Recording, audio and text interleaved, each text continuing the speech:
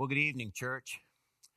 I mentioned this morning that we're doing a different kind of a study tonight in this series on soul food, how we got our Bible and how to read it. It's kind of a modified title. I wrestled a little bit with the topic that we're going to look at. It maybe is a little more involved. I wouldn't hesitate if we were all together here on a Sunday night. I mean, I think over the years we've studied things together that I'm just saying in some churches wouldn't fly, and I think you're kind of used to it. But I think this topic is important. It has to do with, we in one form or another, we carry these Bibles to church. There's 66 books in this one book, 27 New Testament, 39 Old Testament, 66. Our Jewish friends have 27 less books in their scriptures. Our Roman Catholic friends have 13 books more than the 66 we have.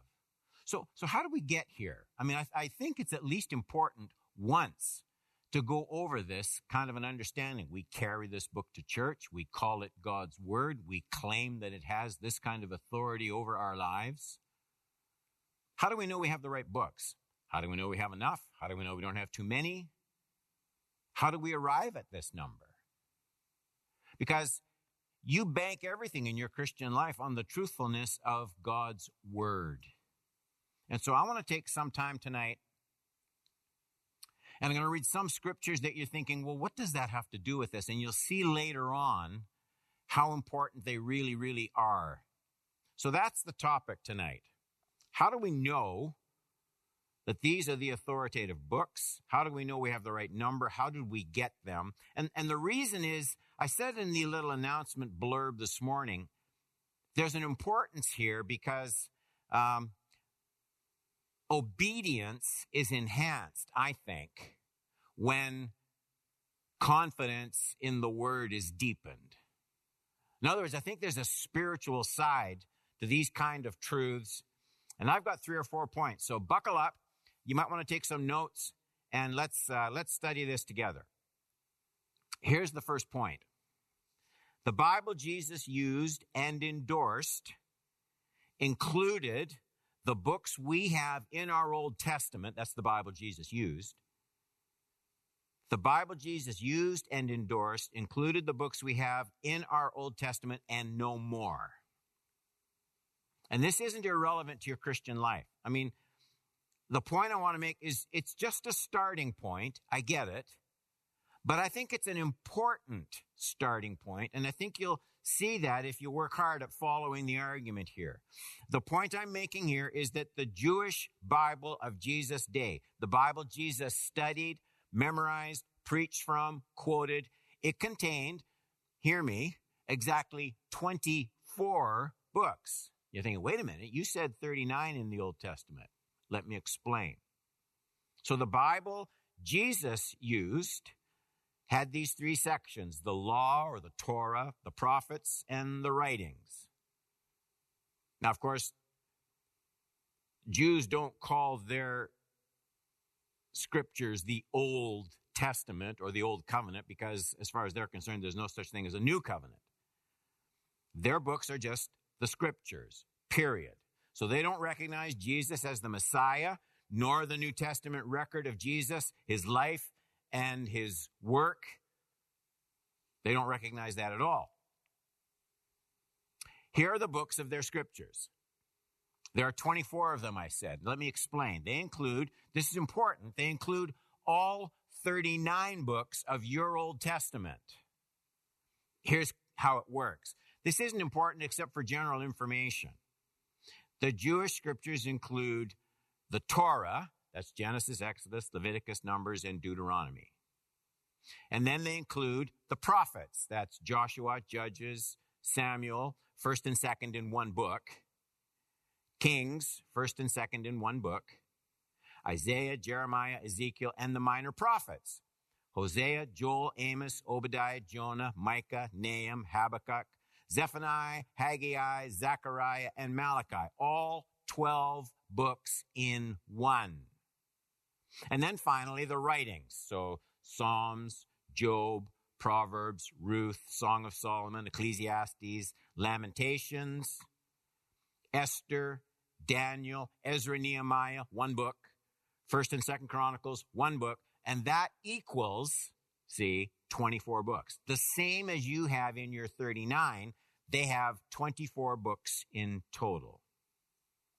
Now, all that is just background. There is something you need to take note of. If we were gathered here together, I'd walk out onto that little podium and I'd say, I'm going to say something now and you're not going to see any relevance to it. But I'm asking you to hold it in your mind because in a minute or two, you're going to see that it's more important than you might think. So I'm going to say something now, and trust me, something important will come out of it in a minute or two. For now, just make a mental note, okay, a little post-it in your mind to the fact that while the books are the same in the Jewish scriptures and our Old Testament, there's a very important difference, and it matters. The order of the books is entirely different. Your Old Testament, maybe you have to look it up in the table of contents to see it, but it ends with the book of Malachi, last book in our Old Testament. The Jewish scriptures end with the book of Chronicles, First and Second Chronicles, one book. Again, I'm just mentioning it now, and I'm asking you, please just remember the different order of the books. Point number 2. Remember that fact, though. The Bible Jesus used and endorsed did not contain any of the apocryphal books, the 13 books that our Roman Catholic friends include in the scriptures. They include those 13 books. They're written after the close of the Old Testament, in the era between the Old Testament and the New. Today, usually referred to as the time of Second Temple Judaism. Well, why don't we consider these a part of inspired scripture? I think we need to have an answer to that question. So clearly they weren't included, and aren't included in the Jewish scriptures that I just listed. The 24 books of the Jewish Old Testament, same as the 39 in ours. The apocryphal books are not included. We've already seen the 24 books that are included there in different order from our 39. The apocryphal books include 1st and 2nd Esdras, Tobit, Judith, the addition to the book of Esther, the wisdom of Solomon, Ecclesiasticus, Baruch, the letter of Jeremiah, the prayer of Azariah, Susanna, Bel and the dragon, the prayer of Manasseh, and 1st and 2nd Maccabees. There's the 13 books. So now we come to something interesting. The reason our Old Testament is ordered in a different sequence from the Jewish scriptures is our Old Testament, stay with me here, our Old Testament follows the order not of the Hebrew text, but the order of the Greek translation of the Hebrew text, what's called the Septuagint.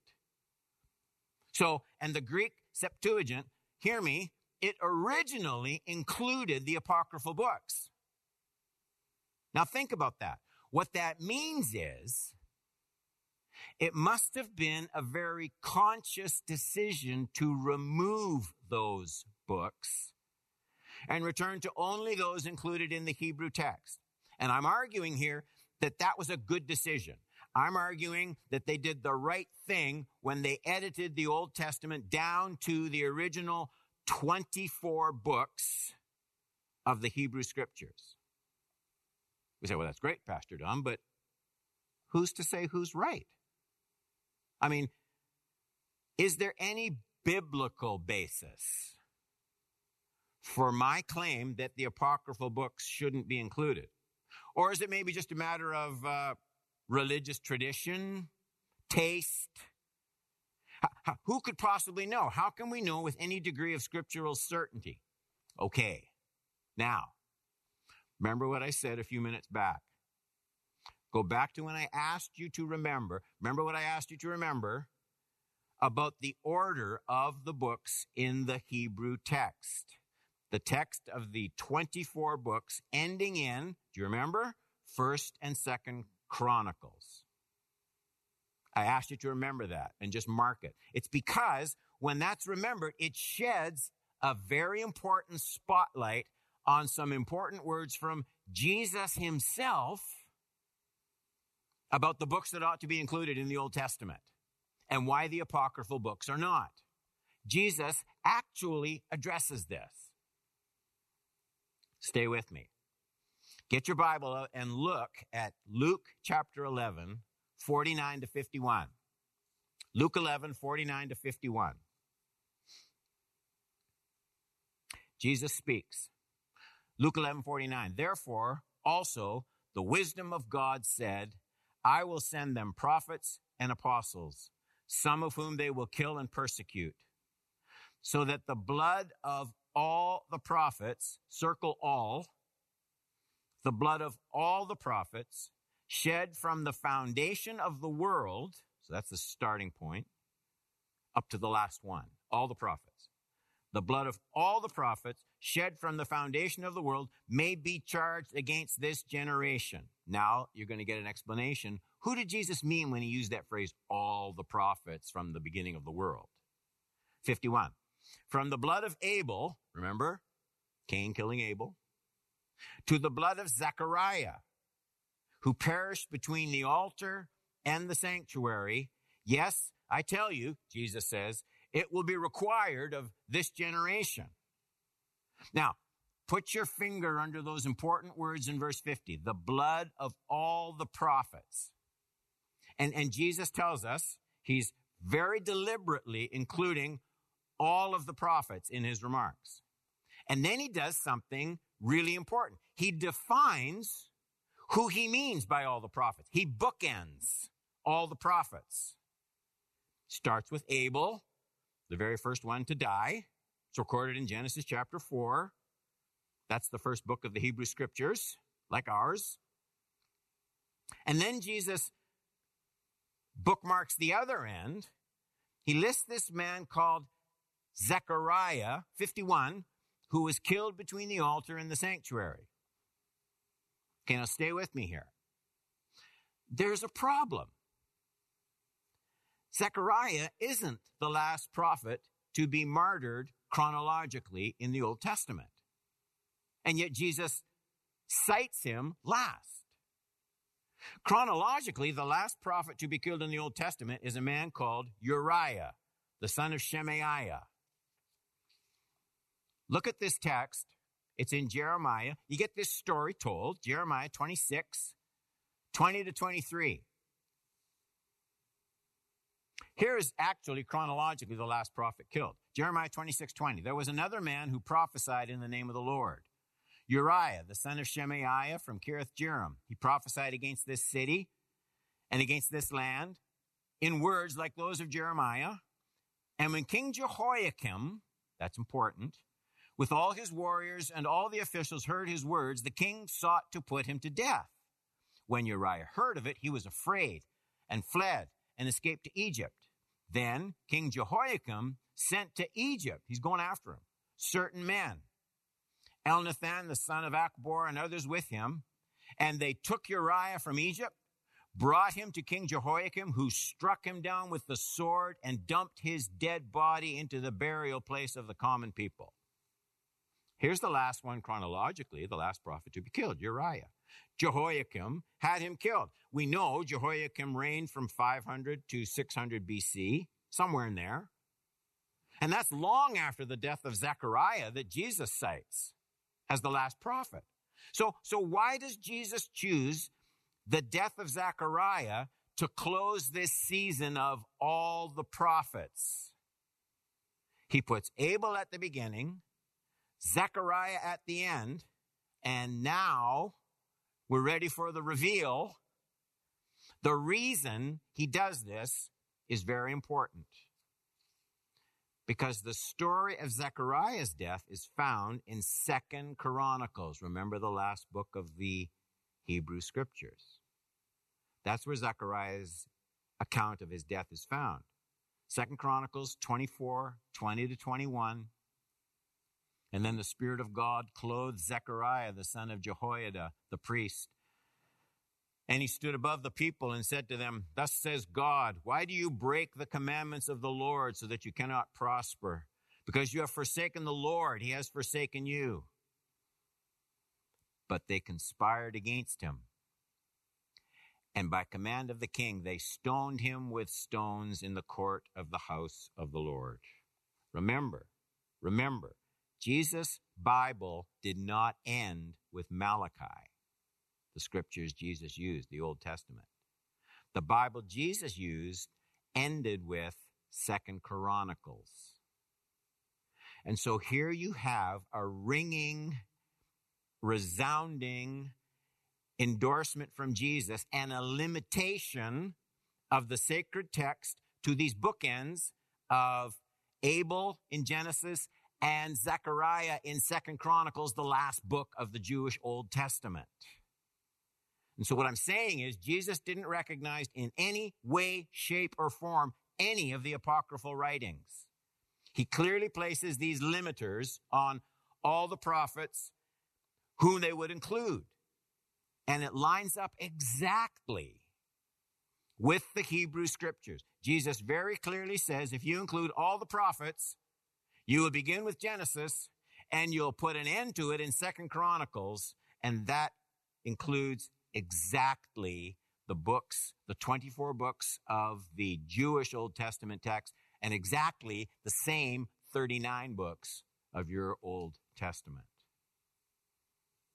It's true that there are other writings that are referred to and quoted in the New Testament. Sometimes these writings include pagan poets, Acts 17:28.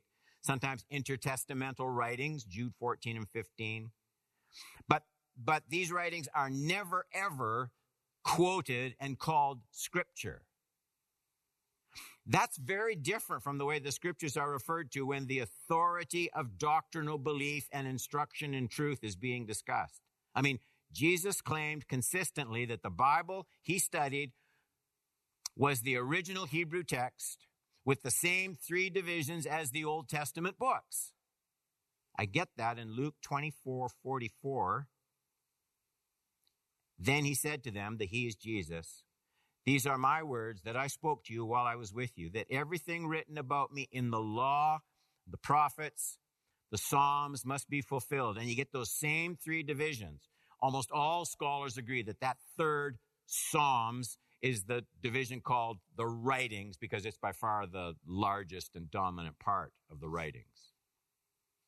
And then see these words, we're wrapping up now. See these words from Paul to Timothy on the value of being trained in the scriptures. 2 Timothy 3:14 to 17.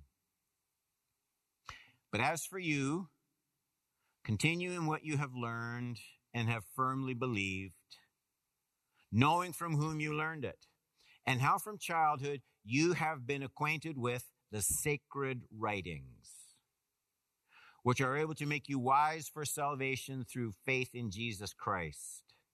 All scripture, 16, is breathed out by God, profitable for teaching, for reproof, for correction, for training in righteousness, that the man of God may be competent and equipped for every good work.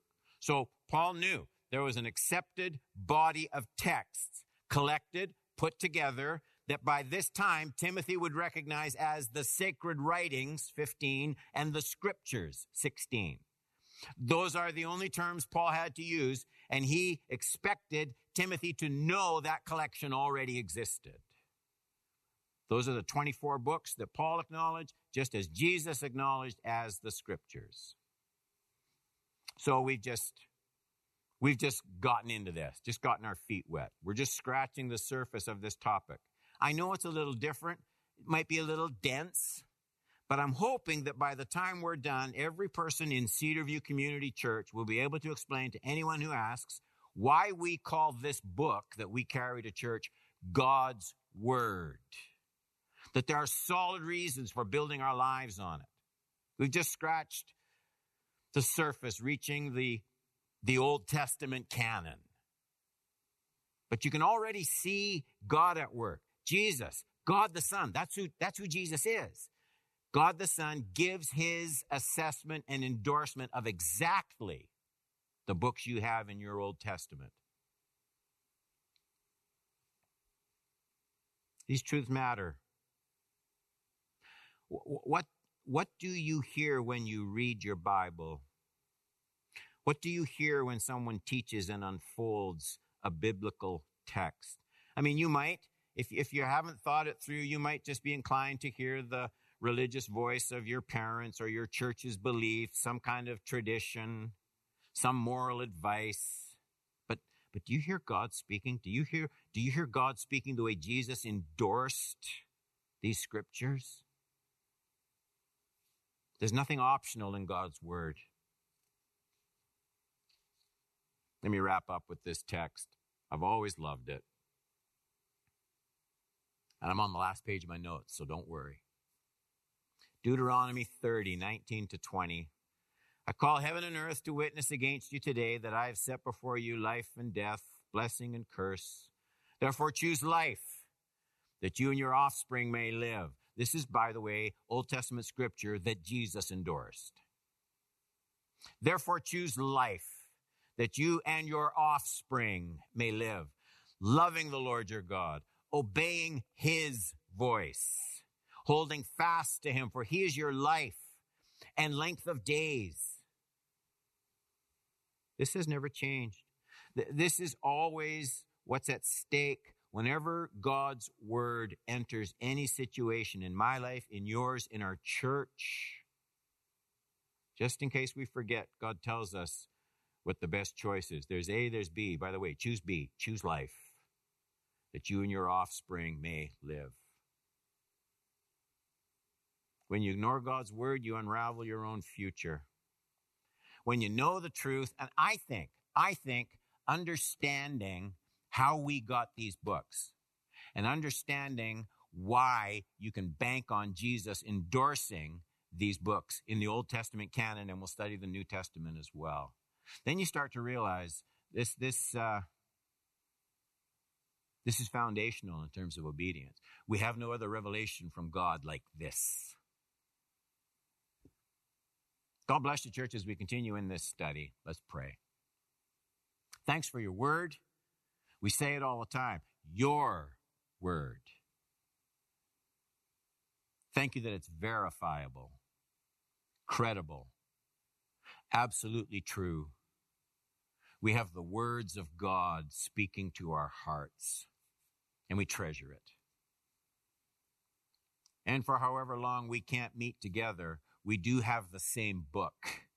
We can study it together. We can apply it to our hearts. We can gain strength and food from it for our souls. Do that by your Spirit. Do that in Jesus' name I pray. Amen. We love you, church, and love one another. Stay tuned for our prayer time now.